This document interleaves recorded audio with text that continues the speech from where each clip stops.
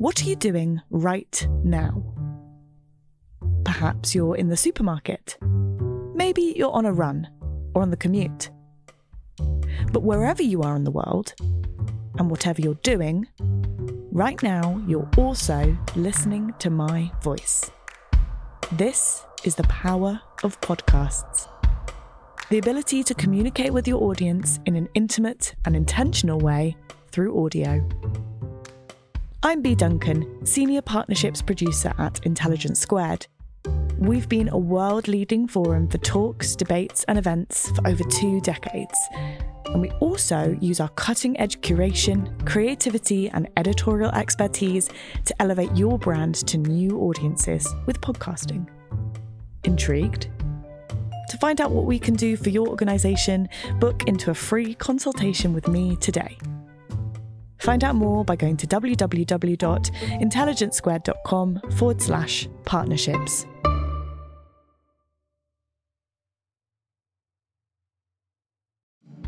Welcome to Intelligence Squared. I'm Connor Boyle.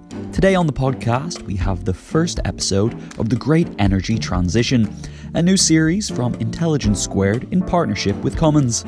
Right now, leaders and representatives from around the world are gathering in Egypt for COP27 to agree on policies to limit global temperature rises and adapt to impacts associated with climate change and existential crisis which we are all facing. So in today's episode, we're asking, what is happening between now and 2030 to achieve net zero? We're joined on this episode by Jonathan Wood, Vice President of Engineering at Cummins, Lucy Yu, CEO of Octopus Energy's Centre for Net Zero, and Dr. Chris Greig, leading researcher on net zero energy transitions at Princeton University. To find out more about Cummins, please visit cummins.com. Our host for the series is physicist and broadcaster Helen Czerski. Here's Helen with more. Hello and welcome to The Great Energy Transition, a new series from Intelligence Squared in partnership with Cummins, and it's all about bringing together leading voices to discuss the really big questions around the environment, energy and the road to net zero. My name's Helen Czerski, I'm hosting, and we've got 3 topics coming up. We're going to cover one of them today, and that is what's happening between now and 2030 to achieve net zero.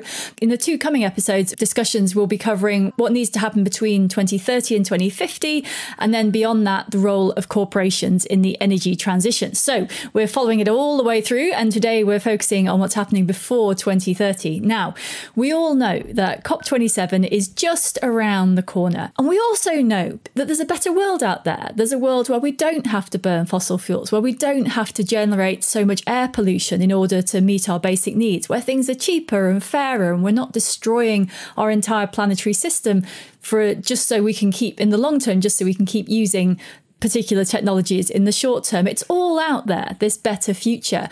But it's not just a possibility. We know now that getting there is an urgent challenge. And in order to prevent the worst climate disasters, we hear these statistics all the time. Net zero needs to be reached by 2050. But if you ask any climate scientists, they'll say the sooner we make that transition, the better it's all going to be. Global emissions need to fall 45% by 2030. And that is a significant challenge. But a lot of the foundation already exists. Now it's time for the hard work of making it happen. So today we're going to be focusing on the immediate challenge. What needs to happen before 2030? Just the next 8 years. It's not far ahead. So here's how it's all going to work. We'll hear from each of our expert speakers. We have 3 of them about their priorities and their insights as they look ahead to this gigantic task and the remaking of the American and global economy. And then we'll have a discussion between ourselves. And after that, you get to ask your questions. Now, you can actually start on that now. You should be able to see a Q&A button. If you click on that, you can put your question and do include your name and perhaps where you're from. We'd love to know. And then we'll read the questions out at the end in that question section at the end. So you can be asking questions whenever they occur to you on the way through. So do start submitting questions as soon as you're ready to. So let's start off and meet our speakers. We've got Dr. Chris Greig. He's the leading researcher on decarbonisation and net zero energy transitions at Princeton University. He came into academia after almost 3 decades in industry, and his research focus is identifying and overcoming the challenges of rapid decarbonisation.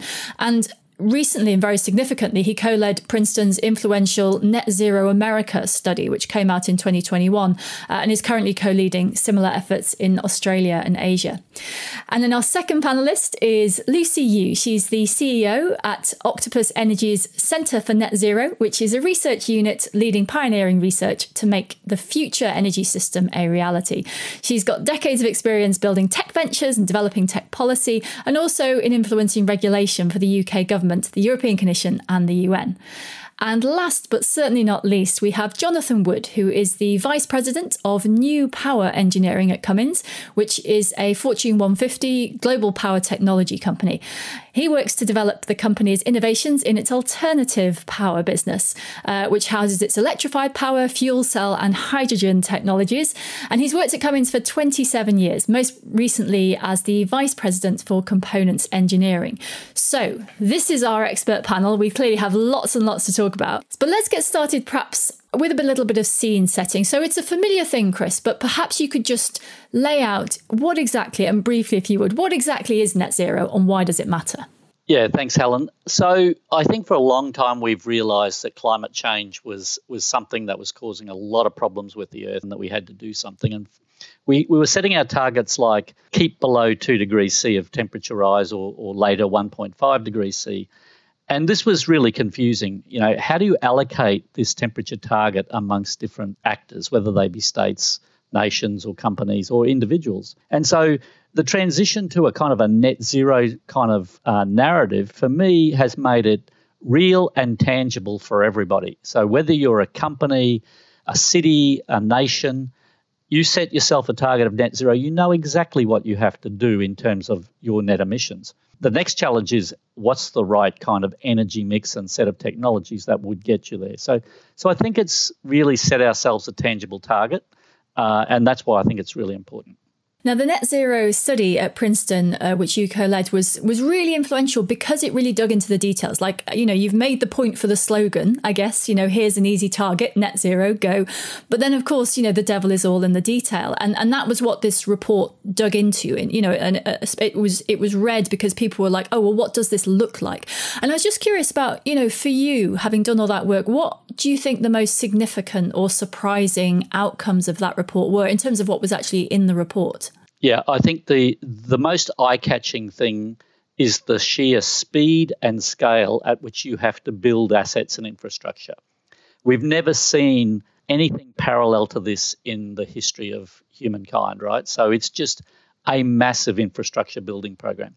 And with that comes a massive capital mobilisation challenge, a massive workforce mobilisation challenge.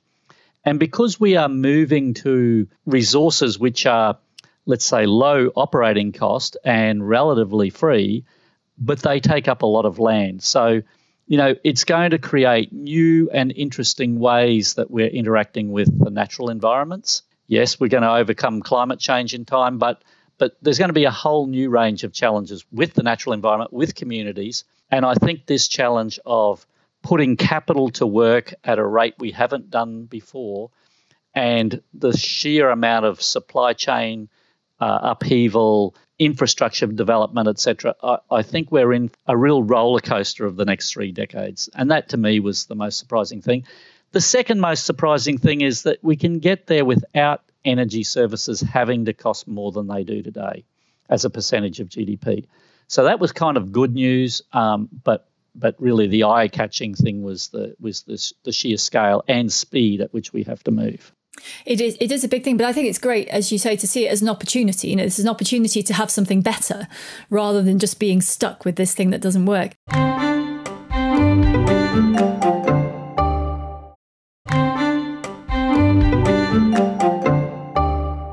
Okay, so let's meet our other panellists.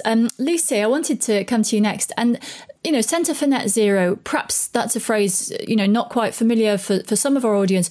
Could you explain what it does and how it does it?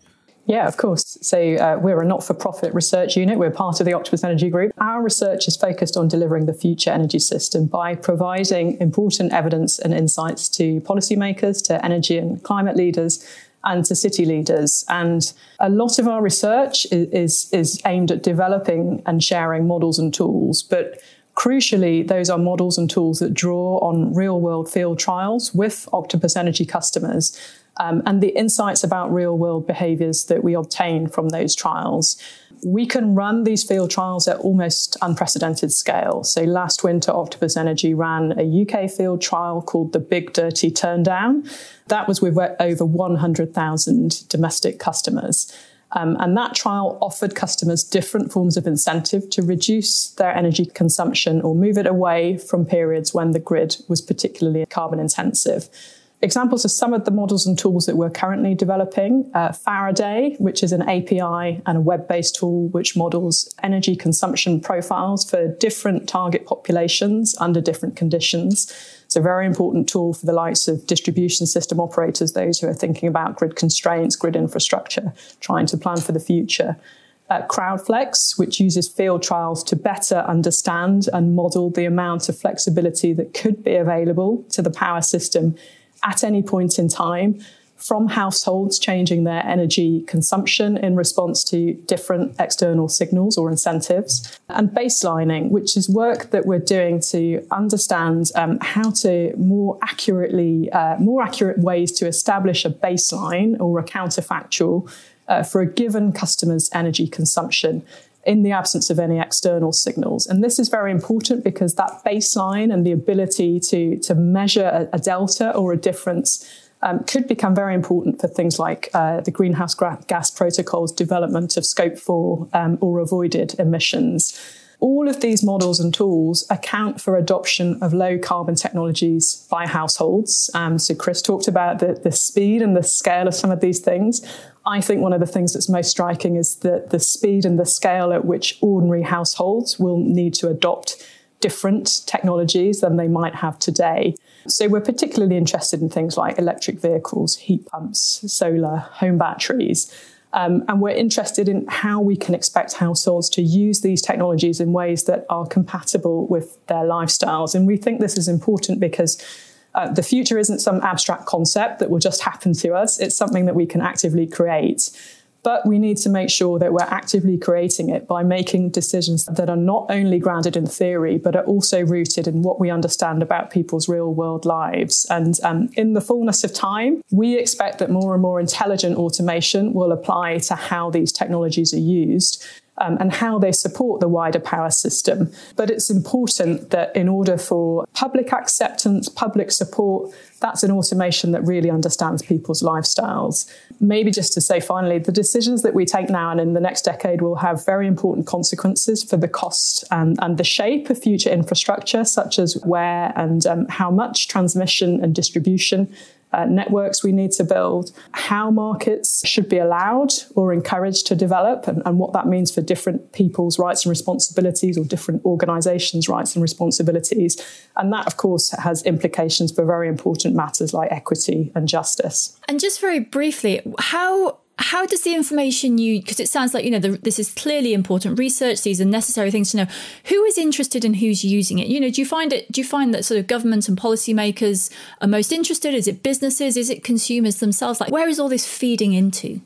Yeah, I think it's a great question. I think it's a mix of all of those things. So certainly governments, policymakers we talk to on a very regular basis. We're involved in a lot of different conversations on that front. We do publish our research openly. So earlier this year, for instance, we published actually a bespoke model we made, which was an agent-based model where we simulated different policy interventions to look at which combinations of interventions might meet the UK government's target for annual heat pump installations. We published that report called Hitting the Target, and the code behind it on GitHub, so that's openly available. We try to do this with as much of our work as possible. We find, though, that it's not just governments, it's not just policymakers. We have a lot of interest from those responsible for planning where additional grid might need to be built. So certainly transmission network operators, distribution system operators, others in industry, and maybe others developing some of these technologies that I'm talking about as well. So all of those, along with just other academics who may want to use some of our tools for their own research questions. Well, I'm sure question of transparency coming along, like the speed of change, is very interesting, because I think it almost forces transparency, because everybody needs to do everything all at once and you can't afford a top-down structure. Let's come to Jonathan then. And, Jonathan, companies like Cummins, a big transition like this doesn't happen without some corporations being on board. I guess the ones that don't get on board just get left in the dust. But what are, specifically for Cummins and the way you look at the world, what are your sustainability goals for 2030? Yeah, so it's a great question. So, we're in this, what we call Destination Zero. So we're heading towards Destination Zero. We realize that our industry is completely changing. It's completely changing and evolving. And we're managing through this transition. So we're really driving towards, the net zero, as we aim for 2050. We've made those commitments for 2050. But for 2030, we provide power solutions and power system solutions to customers that run businesses that need to use vehicles, use our applications, use our industrial power to manage their businesses, to be sustainable as well. So they're meeting their multiple goals. So we have a number of initiatives that we're driving at heading towards the Destination Zero, reducing the greenhouse gas emissions from our products, driving out greenhouse gas reductions from our products and reducing those. Also, Scope 3 greenhouse gases from all our facilities, our operations, all of those, we're driving reductions in those through 2030 to be at net zero by 2050, looking at our sites and how we drive out the operational expense of our sites. But the reality is most of our carbon emissions are from our products. So a lot of our focus actually is on our products, because we make diesel engines. For over 100 years, we've made diesel engines, natural gas engines, and we're now driving towards developing zero carbon solutions that we can actively roll out into the market to start to shift that, but also focusing on how do we actually reduce the emissions and the carbon from our products that we're selling today. Because we're going through this transition where we'll have two paths.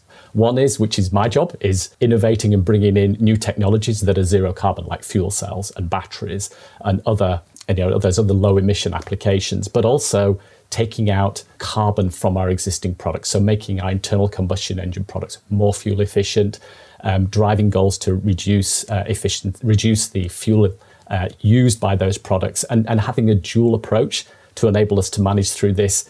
What is going to be this sort of tough transition as we go from here through to 2030, where zero emission products are going to take time to be economically viable. Infrastructure needs to be put in place. Investments need to be made at a really massive scale to make them viable. We're managing that on sort of two fronts. One is to bring in those new technologies, prove them out, test them, get them into real market, get them to real customers. But then in parallel, really driving down the emissions from our sites, our facilities, and our products that are actually out there in the field right now. Well, I'd just like to pick up on one point there, because actually one of the things I think that's especially interesting for companies like Cummins is that, there's all the carbon burned if your technology goes out into the world, but actually the business of building things, supply chains, factories, the sort of what's called embodied carbon of the object, but actually it's the entire system. It's like the internal system of the company. And is that a bit as big a challenge for you as the technology itself, or is that relatively straightforward, do you think, to actually have, when you're producing things, to use systems that actually use this new thinking as well? I wouldn't say one is harder or easier than the other. They both represent a very unique challenge. And of course, we have global plants and facilities all around the world. And so it brings different opportunities to enable to reduce our carbon footprint around the world. I'll give one example. We've recently installed solar in our facilities in India. Solar in India is, it's really low cost. It's really effective. You get very high efficiency from it if the sun shines a lot in India. So you can drive down, there's different programs you can do in different regions to really drive down the carbon footprint of our facilities. Your point about supply chains is a really good one, because when we think about carbon footprint as well, we've got to think about what we call well to wheels. You can't just think about the carbon footprint of the vehicle or the system or the facility. You've got to look at the entire, from the well to the wheel, and how you think about carbon reduction for products on our facilities. But our big challenge, if you looked at our carbon, our carbon footprint, it is hugely about our products. That is a big part of what we do. We produce a lot of internal combustion engine products. And so a very heavy focus for us is on how we reduce the carbon footprint, how we improve the efficiency. And we've got to make those products commercially viable, because customers who buy our products are running their businesses. So they're running their businesses. They need those products to be, yes, sustainable, but also commercially viable, available, can be supported with an infrastructure. And so they go through all those thoughts and when they make those choices about the products they buy. And so our role is to bring that technology to start to make it viable and to work with governments and others to drive, the adoption of the infrastructure that makes those products viable, which will be the key to, decarbonising, a large part of our products. Awesome. Well, now we've met you all. We will broaden out discussion a bit. And I wanted to actually start on the timescales, because I'm not a big fan of this kind of 12 years to save the world language, because I think it makes it sound like, you want to tidy up the house before your relatives come to visit next weekend. Maybe you could do it today. Maybe you could do it on Friday. Maybe you could do it 3 minutes before they turn up. And actually, that's not what we're facing. We're facing a situation where the sooner we do things, the better it all gets. So it does make a difference whether you do it now or next year. But Chris, I'm interested in from your point of view, when it comes to the time between now and 2030, as far as you're concerned, what are the priorities here? Look, clearly we've got to accelerate the expansion of wind and solar on electricity supplies. So I'll focus first on the supply side. Wind and solar is going to do the heavy lifting during this decade, without a doubt. And we're going to need to expand some demand-side technologies like electric vehicles, like household heating, like industrial efficiency, because, that's going to make the task a lot easier if we get the demand side moving along as well. And with increasing wind and solar, we're going to have to make sure we have the batteries and the other firm generation sources that can maintain stability with these variable resources. But, we can't just focus on 2030, because there's 2031 is the very year after, and there's a whole range of technologies that we are counting on to expand post-2030. And we have to work on those this decade if they're going to have a chance of meeting the task ahead. Things like CO2 capture and storage, otherwise known as CCS, there's large expectations for CCS, mostly post-2030. And I think the other thing that we've got to think hard about is infrastructure, like enabling infrastructure like transmission and distribution systems. As we increase the electric vehicles and electric heating in households, we're going to have to expand substantially the distribution networks. And we're going to, with wind and solar, because it is sort of more dispersed across the landscape, we're going to need large investments in transmission. And these are hard investments to do, right? They're long to permit. They're long to get communities behind. And when you think about 2030, it's 8 years away. And so it can take you at least a decade to permit wind and solar. And the same will be true for things like CCS. If we want to be building out CCS in the 2030s, we need to start the permitting process now. And so, I don't think there's any stone you can leave unturned this decade. But what is visible to us, what's coming out of the ground as operating assets, is going to be wind, solar, batteries, electric vehicles, and some transmission. And that's going to look like it's done all the work, but we can't leave those other things behind. And do you see a sort of frustration now in, so that certainly for domestic solar, for example, but also in a lot of, there are supply chain issues. Everyone's kind of gone, okay, we want some solar panels, and they can't buy them because the factories aren't making enough, the material, the whole thing hasn't scaled up enough. Are you worried at all that there might be this frustration that we have this couple of years now where everyone's all enthusiastic, like, okay, let's do this. And then they kind of get to, we can't, I can't buy it. I can't get one. I'm in a queue for an electric car that's maybe 6 months or something. Do you think we risk kind of taking the edge off it a bit because that we can't make use of that initial rush of enthusiasm just because, the system isn't quite with us yet? Look, I think supply chain constraints are inevitable. There's just so much to do so quickly.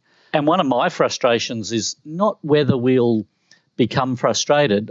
I'm frustrated that governments don't see their role as a kind of a master planner coordinator. Supply chain constraints in a net zero transition are inevitable. And so we've got to learn to coordinate and sequence the expansion of supply chains, the expansion of infrastructure, and the expansion of these assets. It's too easy for us to say all we need to do is build wind and solar. There's so much more. There's all of the manufacturing facilities. There's the critical minerals.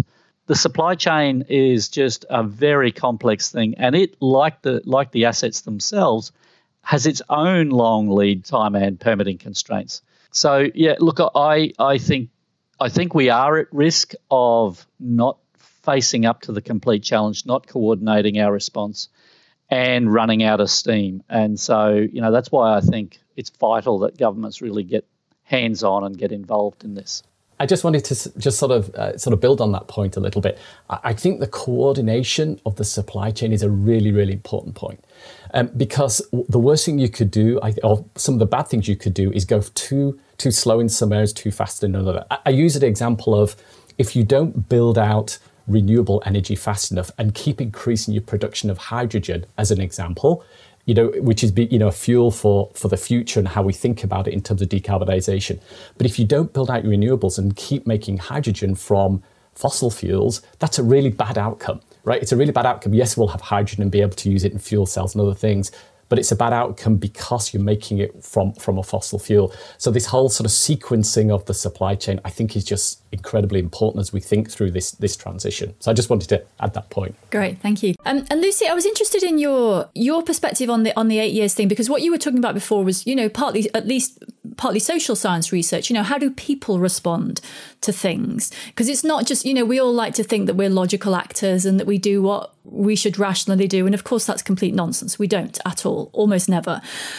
So what do you see in the sort of priorities for the next 8 years in terms of shifting minds as well as spreadsheets?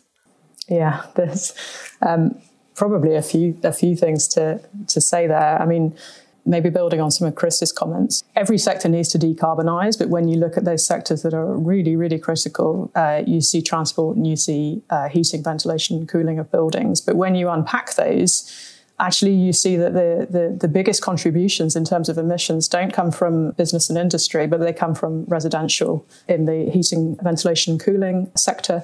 And then for transport, you see that it comes not from aviation and shipping, but actually it comes from roads transport. And when you unpack that, it comes from privately owned vehicles. So what I'm saying here is that actually it is individual households that will need to make some big shifts. And this really feeds to your point, Helen. There's some mindset changes that need to go on here. People need to make decisions to change to different and newer technologies. Now, we're in quite a privileged position in some ways in that these technologies are not so new that they don't exist yet. We aren't talking about things that need to be invented. They're already here. They're already with us. I think one of the things that is very important here, and I'm really pleased to see some stuff come out in the Inflation Reduction Act in the US to support this, but is means of finance that can help households to purchase these technologies. Some of them have very high upfront costs. So really thinking about ways that we can help households with those costs. I talked earlier about some of the work that we're doing on baselining household consumption, the importance of having a kind of an industry agreed counterfactual for understanding the flexibility that a household might provide through any low carbon technologies that it owns. If we can do that, and we can measure that, then we can quantify avoided emissions. And that could have a value in the offset market. If we can find a way to integrate that value, to track it right back into the financing of those low carbon technologies, then we may have some interesting new commercial models that can open up. So I think the financing, particularly for individual households, is critical. And just also building on both Chris and Jonathan's points, they talked about a lot of discussion about supply chain. I also think it's important to talk about the skills constraints here. I talked about our hitting the target piece of modelling, our agent-based model, in which we simulated different interventions to see which of those might meet the UK government's target for 600,000 heat pump installations per year by 2028. We did find some scenarios in our modelling in which we modelled that demand would be sufficient to hit that target, but actually it would be constrained in the short to medium term by lack of trained installers. So we had some scenarios in which we said between 2025 and 2027, we will need another 30,000 trained heat pump installers. It sounds like a large number. It's not really when you put it in the context of how many gas-registered boiler installers we have in the UK, which is about 120,000. So we're really talking about potentially retraining a quarter of that number by 2025 to 2027. But obviously, we need to be taking the right decisions and doing the right things now to retrain those people. I think there is huge potential for green jobs growth here, but only if we make the right decisions in the next year or so. Yeah, I was just going to add to that. Our estimate across the whole energy economy for the US was a 2 to 3-fold increase in jobs across the energy economy by 2050. That is a tremendous challenge to find those people, especially now in a fully employed economy. I mean, I think people is going to be a critical constraint. And of course, it takes not only time to retrain people, but they need to have a salary while they're retraining in order to live while they're doing it. We could delve so deeply into all of these things. But let's move on. I want to pick up on something Lucy said about the Inflation Reduction Act, which has these enormous numbers attached to it. I think $738 billion, and it's authorised $391 billion of that in spending on energy and climate change. So potentially, this sounds like a huge lever. Now, obviously, it was also, people had bigger ambitions for it. And, it's obviously better that something happened rather than nothing, but it wasn't all of the everything that some people were hoping for. So I'm interested in your opinions on how big a lever is this? How much is it going to shift? And what perhaps isn't going to be done by this act, but might need to be done by something else? Well, maybe I'll start just from the context of how we're thinking about it in Cummins. Firstly, it's hugely welcome. When I think about technology adoption in some of these markets that we serve that are perhaps more challenging to abate, I think about 3 aspects of this. There's one, which is, do we have the product offering? Is there the infrastructure? And how do you get to a cost? I call it cost parity, because those are the 3 things that really matter as you start to really try to accelerate adoption rates. So what the Inflation Reduction Act has done, and also, the infrastructure bill has really helped sort of push and incentivize the building out of infrastructure, the adoption of clean energy vehicles, whether that's a battery, EV, electric vehicle, or a fuel cell electric vehicle.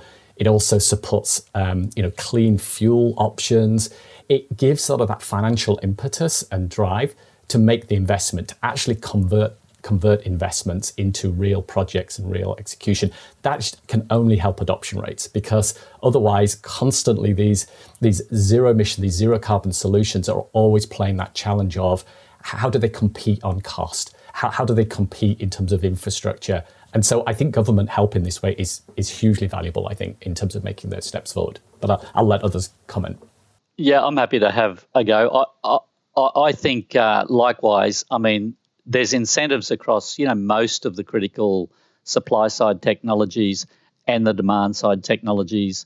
There's even incentives to increase local manufacturing, whether it be EVs, batteries, solar panels, etc. One of the weaknesses, and it's an unintended, it's a well-meaning policy that I think an unintended weakness has created supply chain constraints.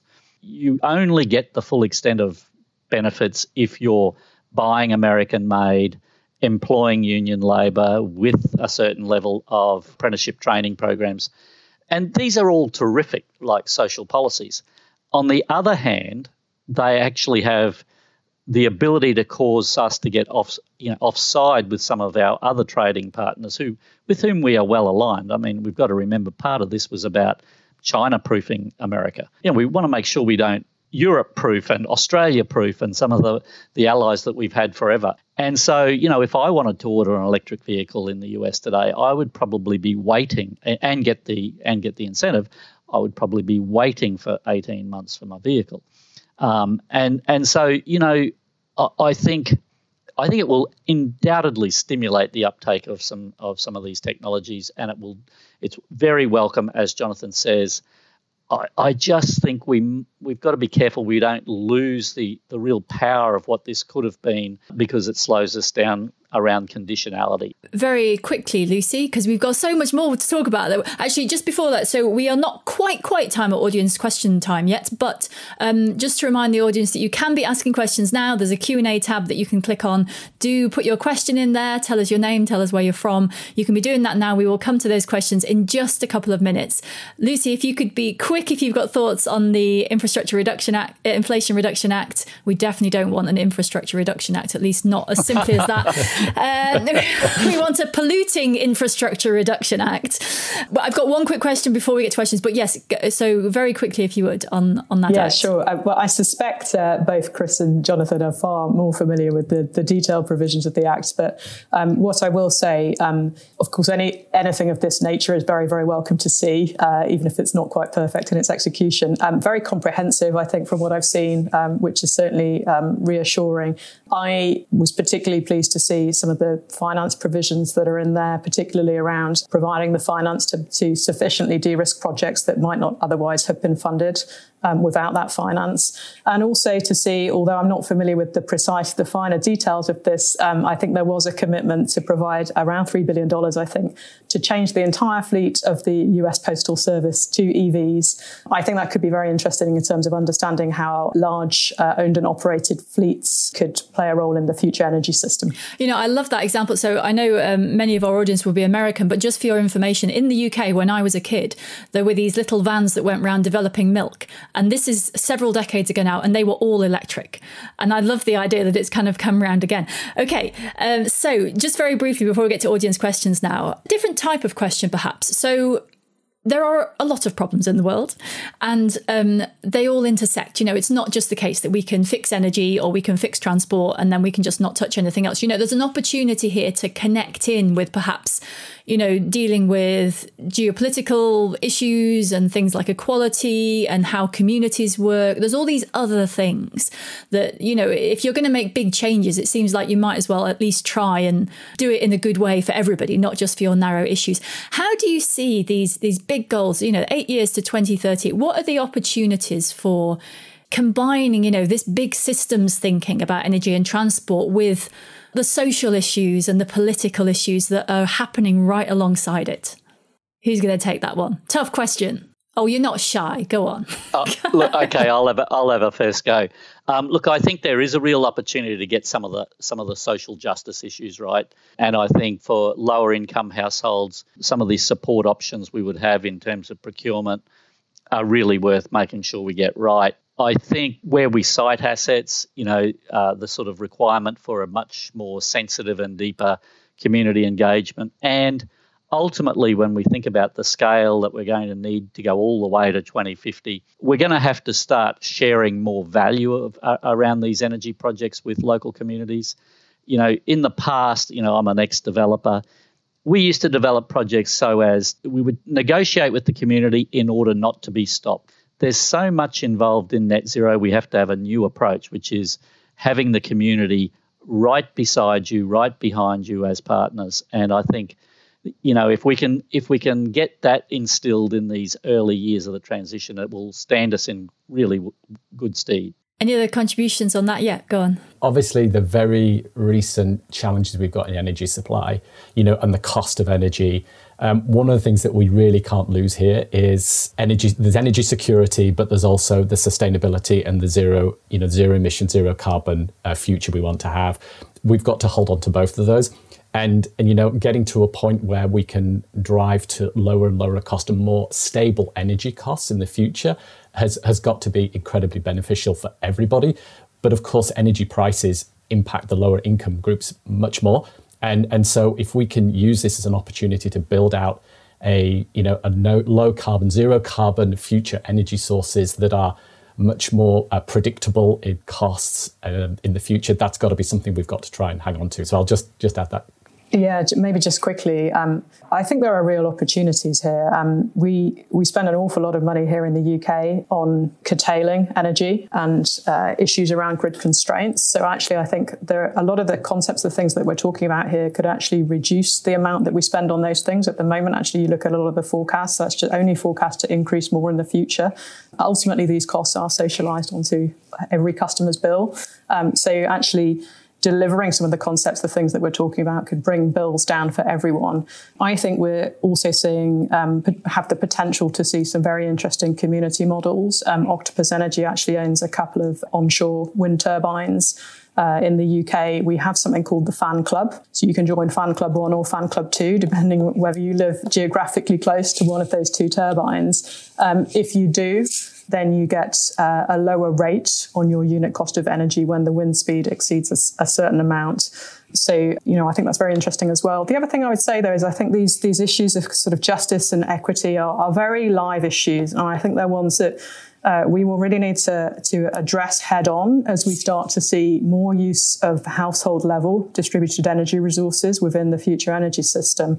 At the moment, we have markets and mechanisms that enable utility scale facilities to participate in power markets. So, for instance, utility scale battery storage facilities.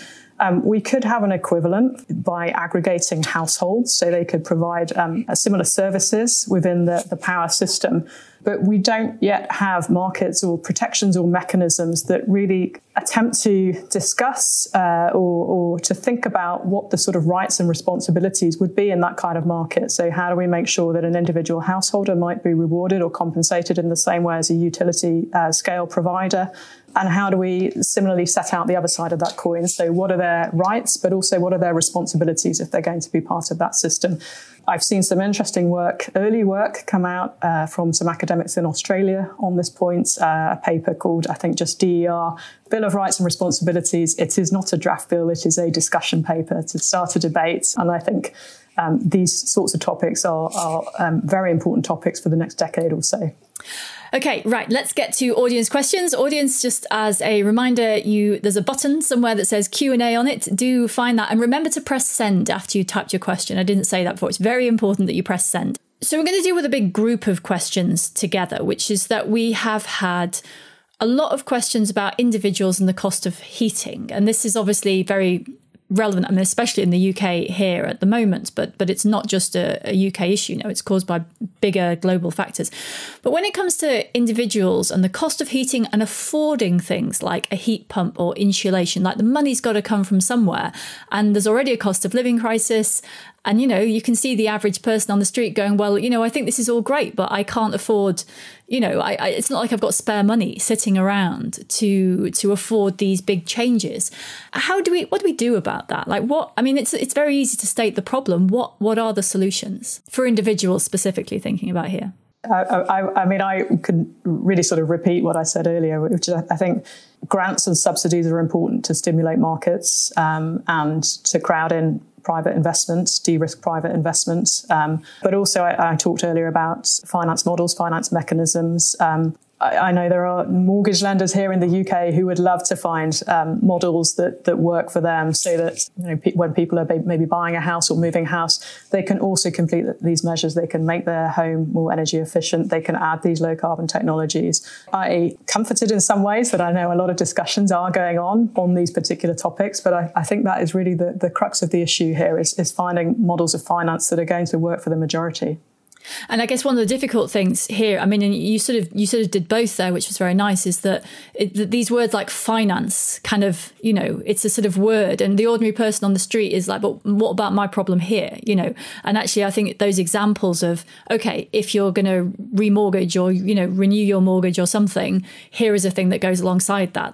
There's a language thing there, which actually leads into one of the other questions we've had from Twitter, which is that a lot of the metrics used to measure targets are hard to understand, let alone implement. And so the question is, are we in danger of kind of greenwashing climate change ambitions because there's some number or there's some other number and a company says they're doing something and here's some number, and people haven't got the time to dig into that and work out whether this number is better than another number.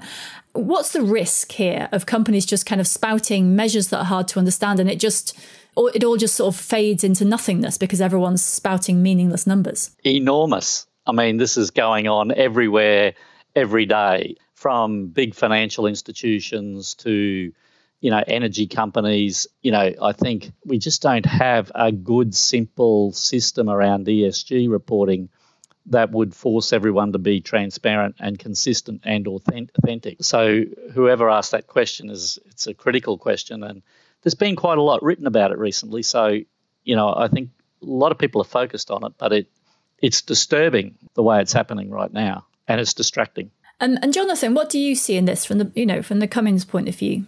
Yeah, I mean, I don't disagree. There's an awful lot being written about this. I mean, the way I would say is I think businesses have a responsibility to be as specific as they possibly can in terms of what it is they're doing to actually reduce this. So get down to actual hard, specific metrics about their products, their facilities, and what are they actually doing?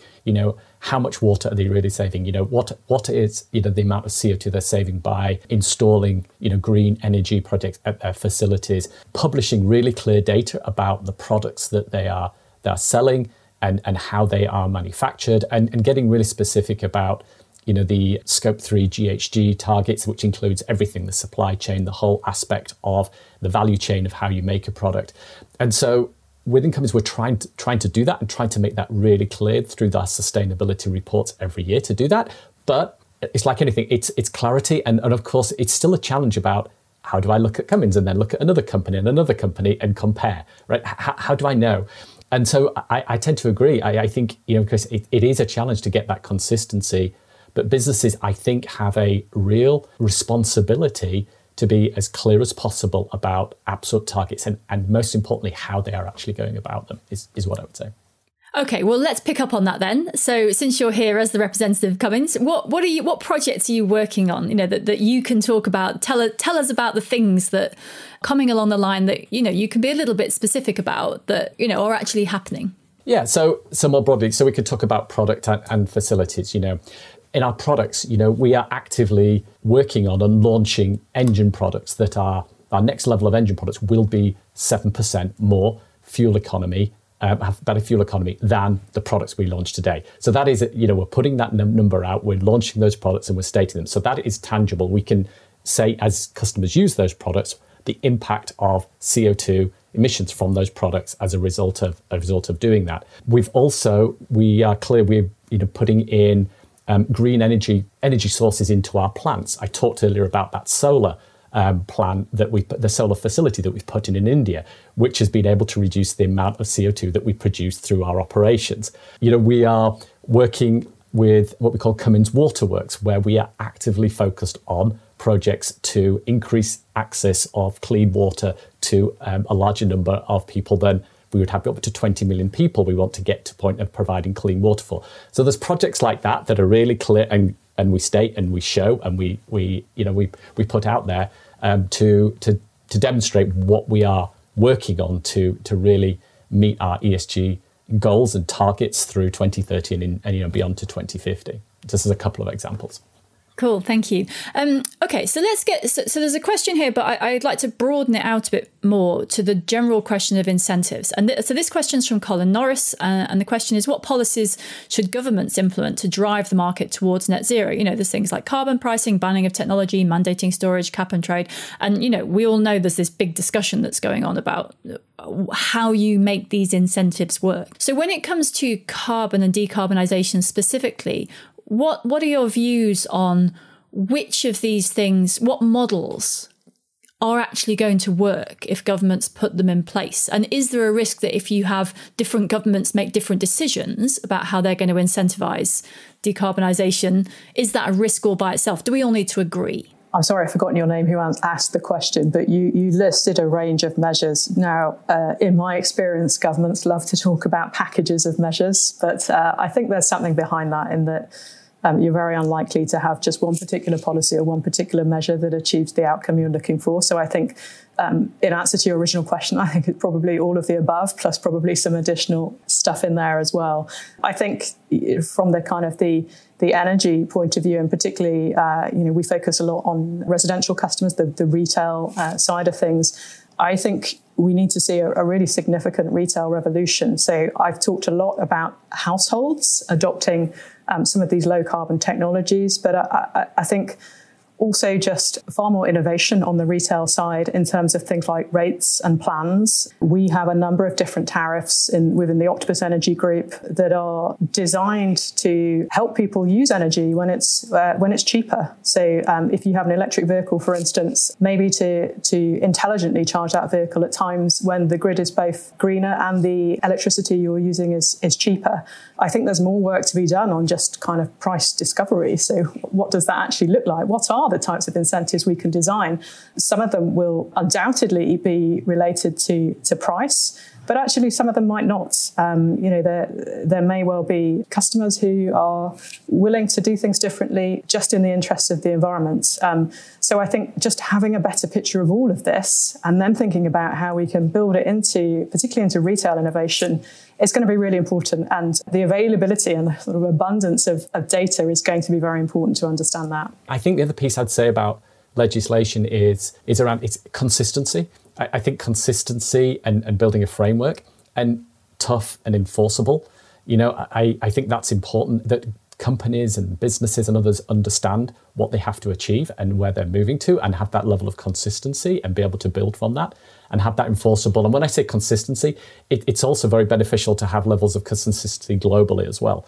As you think about products that get shipped around the world and we're driving consistent standards, that I think is also important to help drive innovation and product development that helps accelerate adoption of products, that enables us to start to build at scale. Because once you can start to develop products, that meet legislation, that meet tough enforceable legislation, build them at scale. Once you start building scale, costs start coming down, adoption rates start going up, and you start to then build this adoption rate, which is, has this virtuous circle of starting to then move things faster, as we head towards adoption of zero carbon solutions. Well, it really highlights what Lucy was saying before about decisions we make now matter, because if you set a standard early, everyone knows what it is and you can all just get on with it. Whereas if you have a sort of VHS Betamax debate for 10 years, it's time consuming and you can't afford the extra, the resource that goes into that. The other thing I would say, though, is I think governments need to be setting, legislation around what needs to be achieved, but be more technology agnostic. And what I mean by that is the government shouldn't be there prescribing the solution. They should provide the framework and what's required to meet the requirements and the goals, and let industry and business, innovate to come up with the right technology solutions to meet those requirements. Be much more technology agnostic.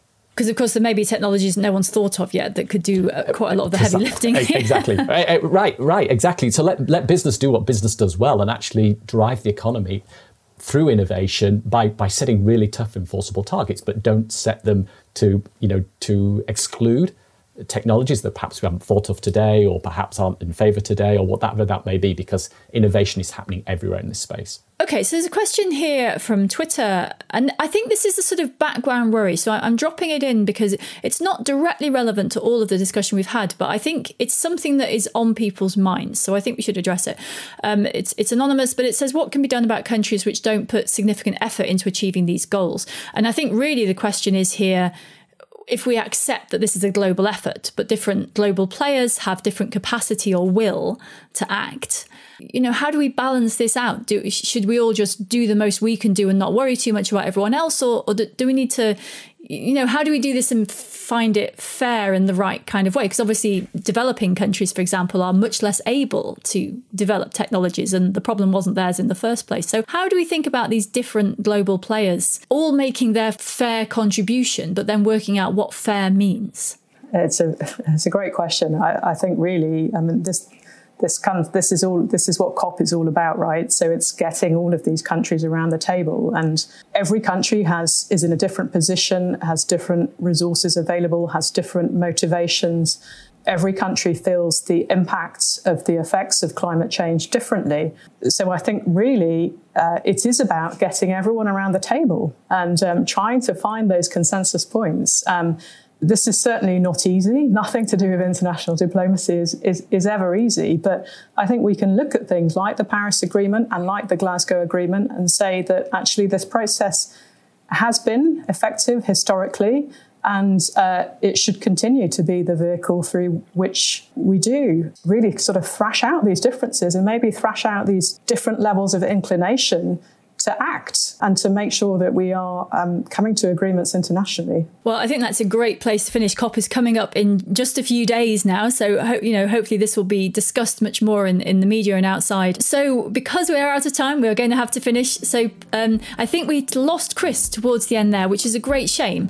But in his absence, we will thank Chris as well as Lucy and Jonathan. Thank you to everyone who listened in or who participated, to Intelligence Squared for organising this, to Cummins for being part of that organisation and sponsoring it. And of course, the next event is coming up in a couple of weeks, and we will be discussing the next bit along, which is between 2030 and 2050, to examine what happens when we're sort of really getting into the stride of this, getting into our stride, and what we need to prepare for that. So if you'd like to attend that one, do visit intelligencesquared.com. You can sign up to their newsletter to make sure you get notifications about it, or you can just register for the next event. And for more information about Cummins, you can just visit cummins.com. And that's it for today. So I hope we've left you all with some food for thought for your afternoon or your morning, whatever comes next. So thank you very much, everyone. And from us here at Intelligence Squared, goodbye. What are you doing right now? Perhaps you're in the supermarket. Maybe you're on a run or on the commute. But wherever you are in the world, and whatever you're doing, right now you're also listening to my voice. This is the power of podcasts. The ability to communicate with your audience in an intimate and intentional way through audio. I'm Bea Duncan, Senior Partnerships Producer at Intelligence Squared. We've been a world-leading forum for talks, debates and events for over 2 decades. And we also use our cutting-edge curation, creativity and editorial expertise to elevate your brand to new audiences with podcasting. Intrigued? To find out what we can do for your organisation, book into a free consultation with me today. Find out more by going to www.intelligencesquared.com/partnerships.